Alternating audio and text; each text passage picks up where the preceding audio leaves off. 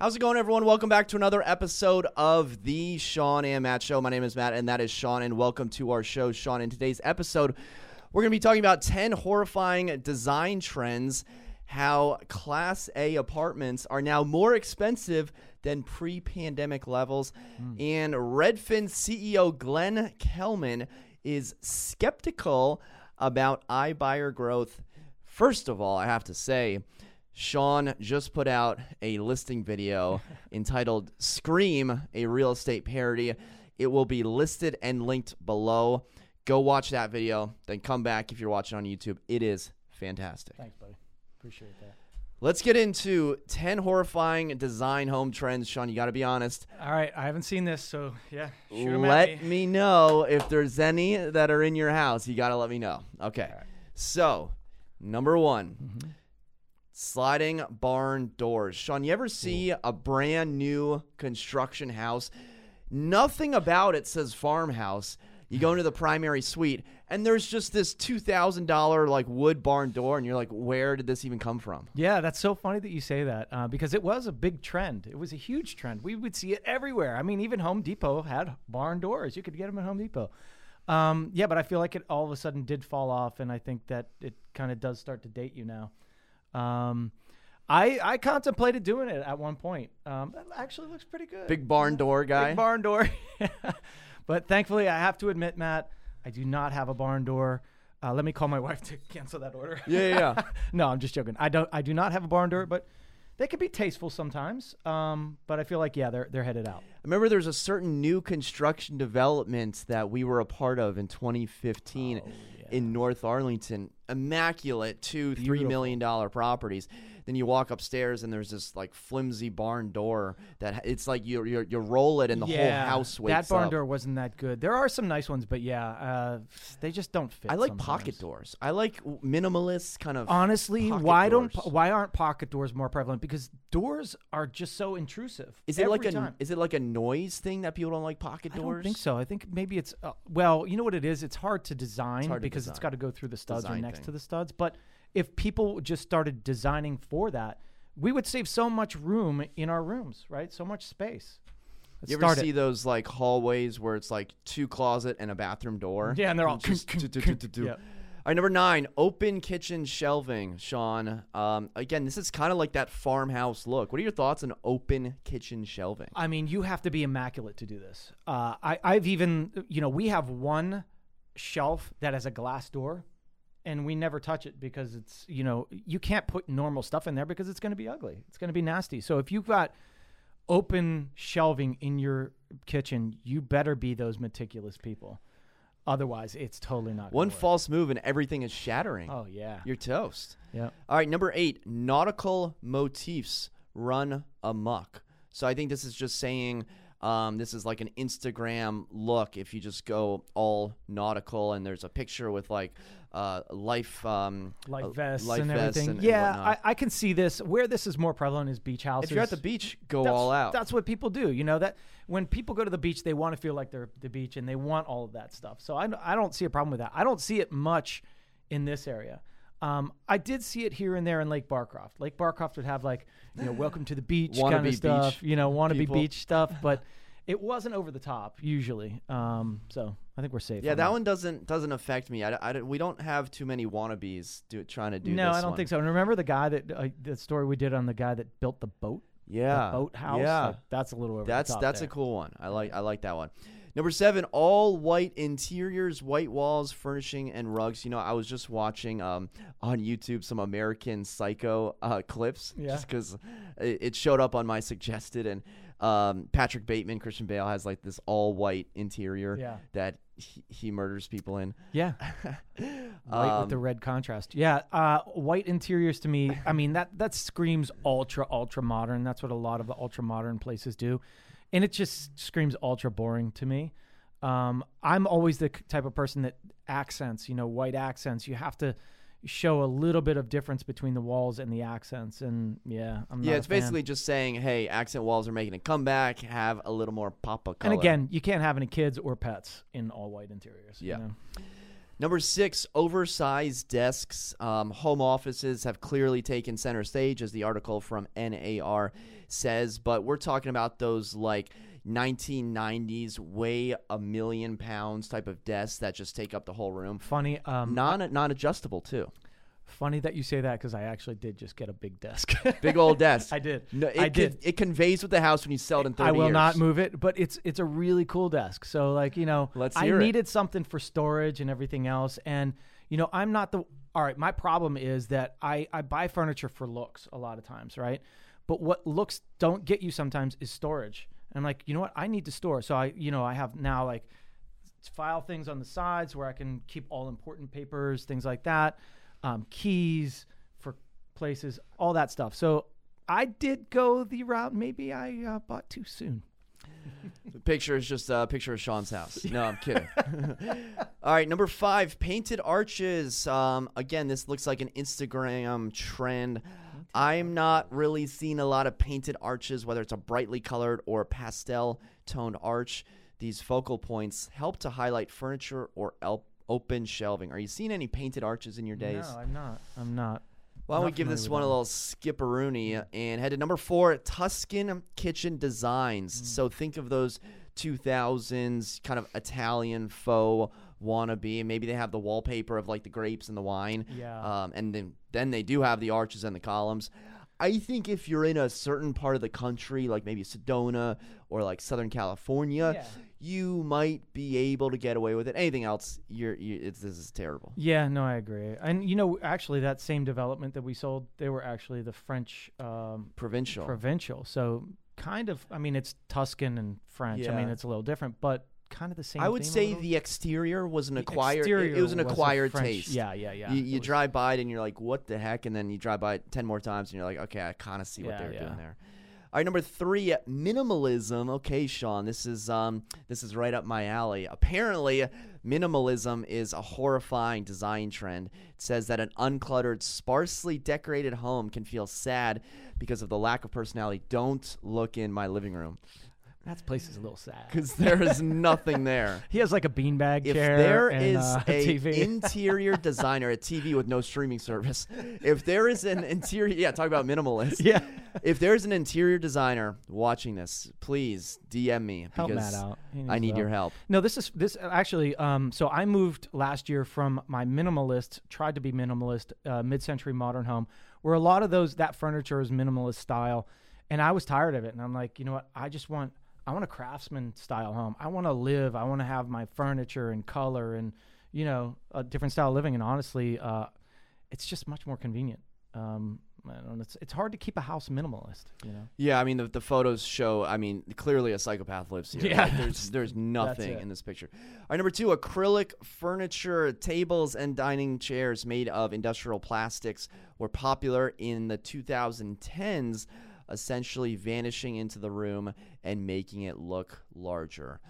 I think this is another design trend that I don't really see too often. Much. No, I don't. Yeah, I think swing and a miss with NAR. And then the final one, which I can honestly say I have never seen, is moss walls. You see any moss on walls? I have seen this once or twice, and I can't remember where I was. It was actually really neat, but I think it was more in a hotel. I don't know why the heck you would want to do it in your own house. That would just probably stink and, be a maintenance nightmare. There's got to be a location where this writer is located where everyone's doing moss walls. Yeah, I could see like outside, on your little deck or patio area with a moss wall. That would be kind of different, but I still wouldn't do it. Sorry, man. Never ran into moss walls. All right, those are the 10 horrifying design trends. Clearly, I agree and disagree with some of them, and some of them are like not applicable. Yeah. All right, let's move on to the next one because I got a showing coming up. I got to run to. Yeah, you do. All right, let's do it. All right, next article: how the Class A apartment market has recovered in the D.C. region. This article comes to us from D.C. Urban Turf, and Sean, the basis of the article is comparing the rent recovery in Q3 of 2021. So think now to March of 2021. Rent by percentage. South Arlington leads the way at 105%. So think the rent now compared to March of 2020 is 105% of what it was then. And essentially what the article states is that in a lot of regions across the DC area, the rent is now higher than when the pandemic started, with largely due to the record high apartment absorption rates observed over the past year. So what we've been saying is, listen, if you can't buy right now, get into an apartment. There's a lot of good leasing deals happening.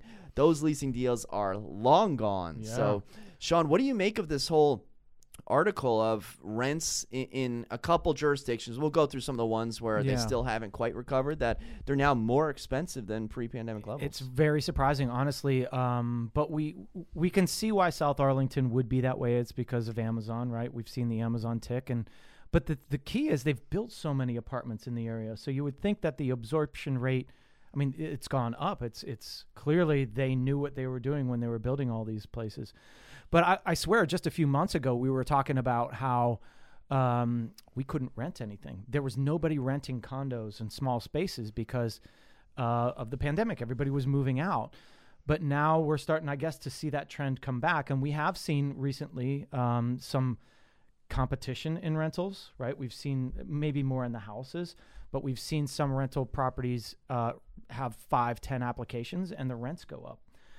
So I guess it isn't surprising in that regard, but after seeing how slow it was and how those prices had dropped maybe in July, August timeframe, and now that they're actually coming back is good to see. So some of the areas where the rent hasn't quite recovered: Capitol Hill, Riverfront, Southwest, Upper Georgia Avenue, Falls Church, Bethesda, all around 92 to 96%. Then the ones where it's more expensive: Hyattsville, College Park, North Bethesda, which is now a thing, also known as Rockville, Upper Northwest. And what's happening right now is a lot of apartments are being leased, but a lot of apartments are being built right now. So in the region, there's over 37,000 new apartments in the 36-month pipeline, which sounds like a lot, but it's actually 4,500 fewer than in the works a year ago. And whenever a new building is being developed or comes online or is even a blueprint of a rendering, people are always like, well, who's going to rent this? Are 400 people really, going to move to this area? It's like, yeah. Look at the statistics. Read Urban Turf. More than 400 people want to live in the DC metro area. And they're paying big dollar. Big dollar. Big dollars. I was just looking at the Roslyn Ballston Quarter, and the average rent was $2,600 per month, right? That's correct. So, that is it's a lot of money. You have to make a lot of money to live here. But it's good to see that they have actually come back, because for a while there, I saw it. I had clients trying to rent their places, and they're like, "We're just getting no traffic, zero." And I used to have a rental that would rent every time I'd put on Craigslist. It would go right away. But glad I don't have that rental anymore for that. Yeah, the most expensive average rent that they detailed: Upper Northwest, no surprises, $2,900, closely followed by Penn Quarter, Logan Circle, DuPont. The cheapest, most inexpensive rent: Hyattsville, College Park area at $1,967. Crazy. Which would be the most expensive rent in a lot of other parts of definitely. The nation. All right, let's move on to the third article. This comes to us from Inman.com. Redfin CEO Glenn Kelman is skeptical about iBuyer growth. This comes to us on the heels of Zillow's announcement that they have completely halted their Zillow Offers iBuyer program in all 25 cities until at least 2022, after purchasing something like 3,800 homes last quarter. And essentially what the article details is Redfin surveyed 400 different agents on the MLS from all different double-blind survey, all different brokerages. And a lot of agents said that they were, I don't know if worried was the right word, but a lot of agents pontificated that iBuyers would make up, 10%, 20%, even up to 50% of the entire real estate market.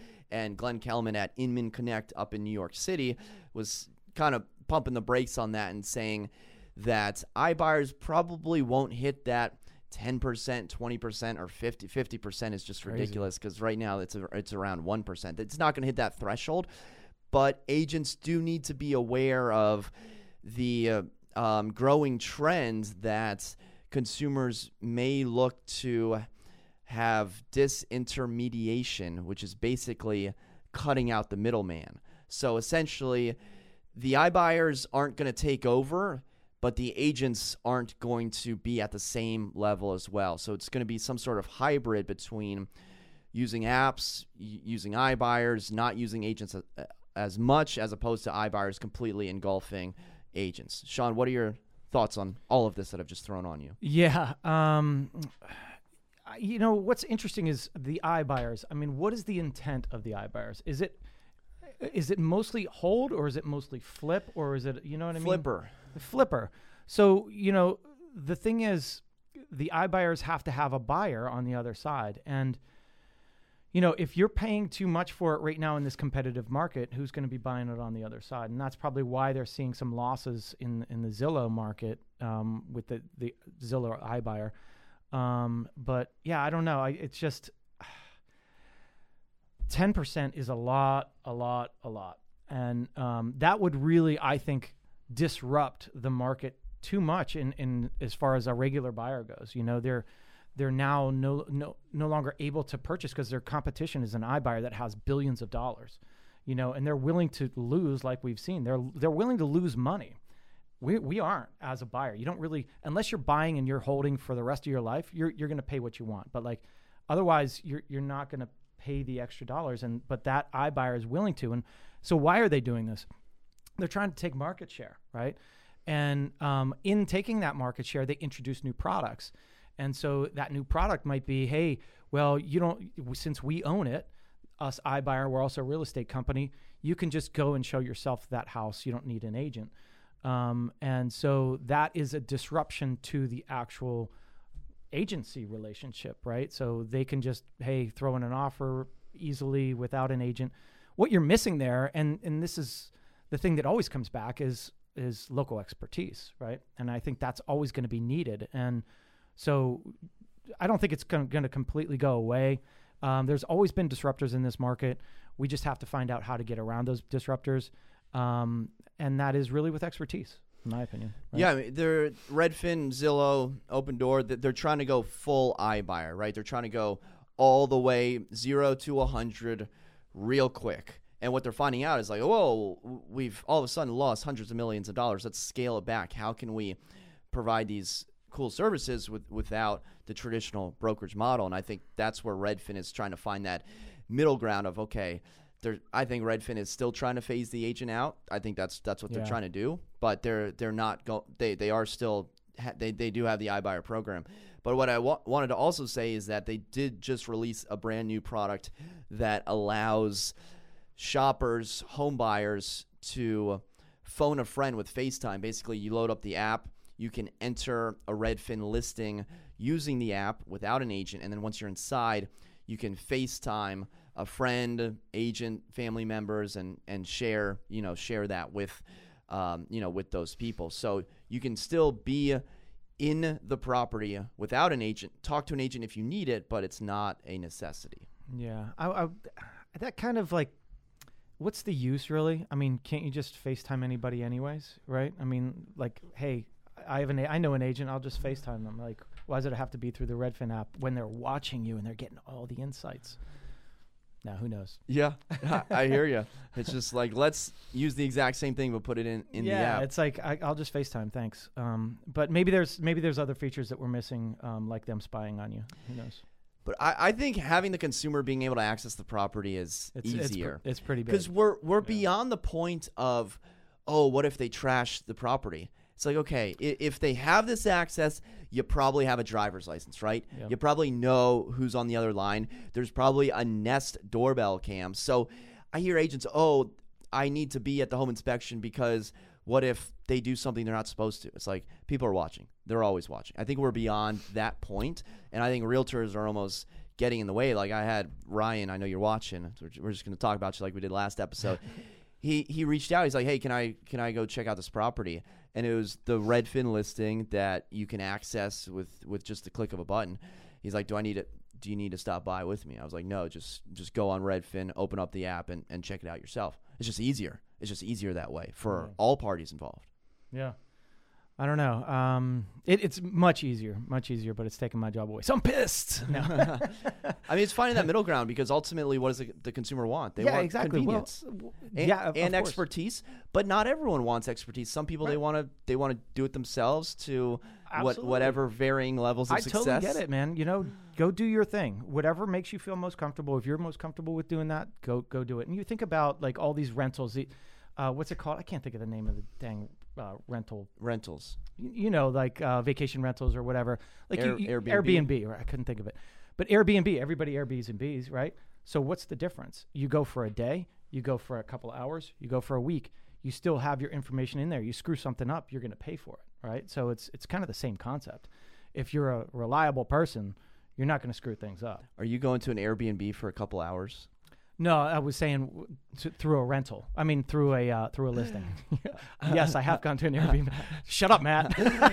No, I actually don't. But I'm saying, like, with these listings, they can go in for 20 minutes, half hour, an hour by themselves in, kind of the same way that all works. You feel me? I feel you. All right. I'm picking up what you're putting down. Yeah. All right, guys. I did not time this properly. I got to run. Yeah, I got on the double to this showing. Yeah. Zoom. Good luck. Thanks, brother. Man. All right. Well, let us know. And it's not you're going to be there, right? He's going to the showing. So it's a for sale by owner. Hey, great. I had to use this app. It's called the phone app. It's like a green. You press it, then you enter in a number, and this is the worst. You have to speak to another human being. Speak to a human. You have to speak to awful. someone. Hey, sir, are you the owner of this house? And there's no instruction. Then I have to call them. It's some weird area code. How do you even talk to these people? I don't know. What do you say? This is like, such a weird thing. Can I please show your property? Gave me some combination. No follow-up. It was just like, here it is, go. Here it is, go. I don't know who you are. You could be it. anybody. Just go. Well, hey, there it is. Not many properties in this building have sold for more than $500 a square foot, and he's trying to get it. So. There it is. Yep. Surprise. Overpricing. All right, guys, let us know what you think in the comments section below. And for Sean and myself, thank you so much for watching. Until next time, we'll see you then. Take care.